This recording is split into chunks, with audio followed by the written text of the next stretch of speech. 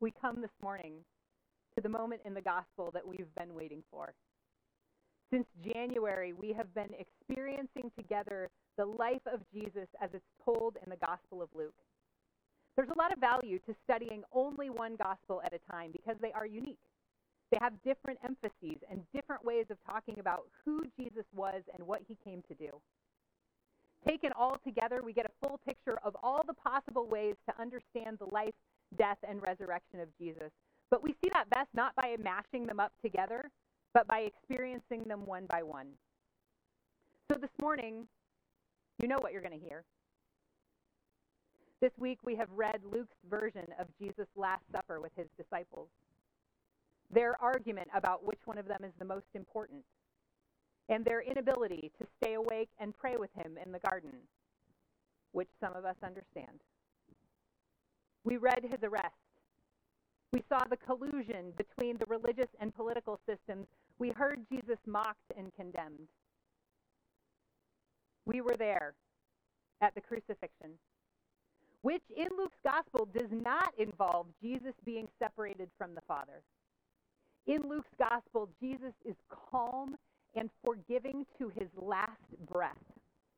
He is, as he has been, faithful to finish the work he started. Because he is a good Jewish man who died on a Friday afternoon, there is a hurry to bury his body before the Sabbath starts. And then for all his followers, there's just a day of waiting. That day after death. When all the stuff to do is over and you sit with your new reality.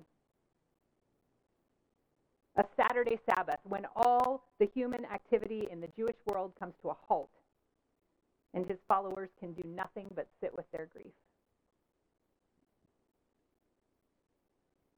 And that's where we pick the story up this morning. This is the Gospel of Luke, chapter 24, verses 1 through 12. Very early in the morning, on the first day of the week, the women who had faithfully followed Jesus and had been present at his crucifixion, they went to the tomb, bringing fragrant spices that they had prepared to anoint his body. They found the stone rolled away from the entrance to the tomb, but when they went in, they did not find the body of our Lord Jesus. They didn't know what to make of this. And suddenly 2 men were standing beside them in gleaming bright clothing. The women were frightened and they bowed their faces to the ground. But the men said to them, "Why do you look for the living among the dead? He is not here. He has been raised. Remember what he told you while he was still in Galilee, that the human one, the Son of Man, must be handed over to sinners, be crucified, and on the 3rd day rise again." Then they remembered his words. When they returned from the tomb, they reported all these things to the 11 men of Jesus' inner circle and all Jesus' other followers. It was Mary Magdalene, Joanna, Mary the mother of James, and the other women with them who told these things to the apostles. Their words struck the apostles as utter nonsense, and they didn't believe the women. But Peter ran to the tomb, and when he bent over to look inside, he saw only the linen cloth that the body had been wrapped in. And he returned home, wondering what had happened. This is the word of God for all people. Thanks be to God. The resurrection is good news for the world.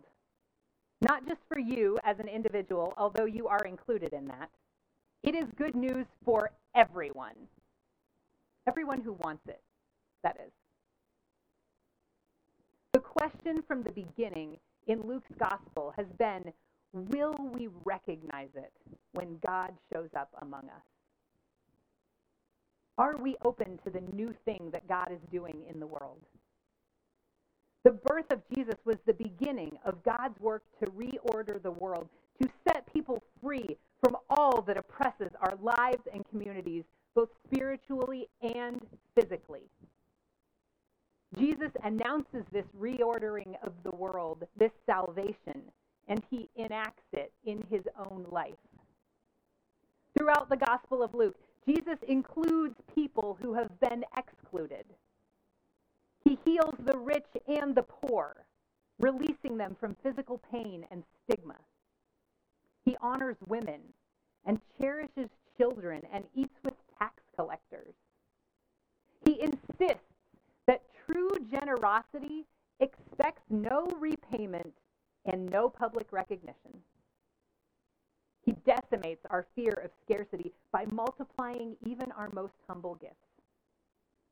He declares that who you have been is not who you have to be. That what has been done to you is not who you are. He rejects superstition and dogma, but he honors religious tradition and breathes new life and meaning into religious rituals. He woos us to be brave, to step out of our comfort zones and to follow him. He announces and enacts the possibility of being released from the way the world is now. And they killed him for it. We killed him for it. Those people in Luke's story could not or would not exercise their imaginations enough to see what God is doing. They dug in their heels and protected the status quo because it's the only world they knew. They missed what God was doing. We missed it. But God. The good news is not just that God is reordering the world, remaking us, renewing creation. The good news, the really good news, is that God is doing that and nothing can stop it. That's the meaning of the resurrection. We did our best to crush the thing that scared us, that threatened the only world we knew. We used all the combined might of our political systems and our religious institutions to try to stamp it out, but God's going to do it anyway. The significance of the resurrection is that Jesus was right. By raising Christ from the dead, God affirmed and vindicated Christ's announcement and his actions. Jesus' message was right and true. God is making a way out of the mess of the world.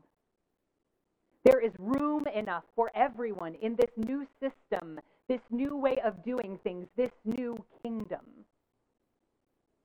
Now, there are some things that literally cannot exist in a world that works the way God intends it to. Things like racism, and sexism, and homophobia, and greed, and violence, and environmental destruction. So if we are carrying around some of that baggage, and we refuse to put it down, the Christian term is repent, we literally won't fit through the gateway into the kingdom. But it's hard to imagine life without those things. Because our prejudices and our habits make us feel safe and secure in an uncertain world. We aren't sure that we want to put them down. I'm not sure I want to put them down. Because putting down that baggage would feel, well, it would feel a little bit like dying.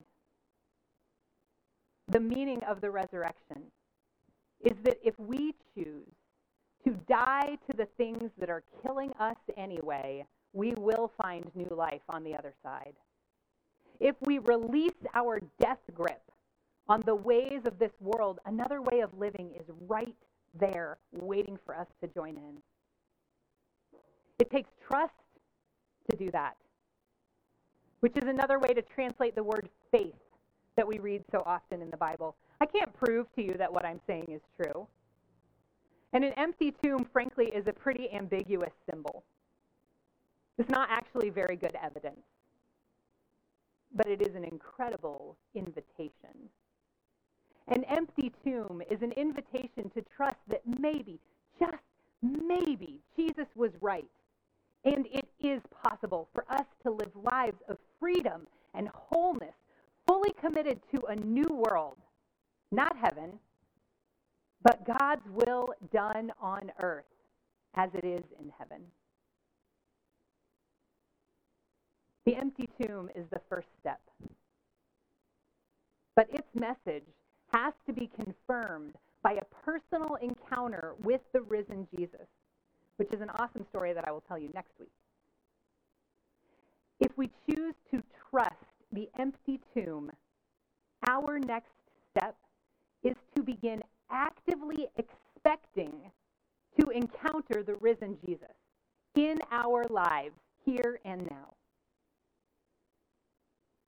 And one way that Christians have encountered Jesus is in this communion ritual. The real presence of Christ is with us as we eat this bread and drink this cup. I don't know how that happens or how it works.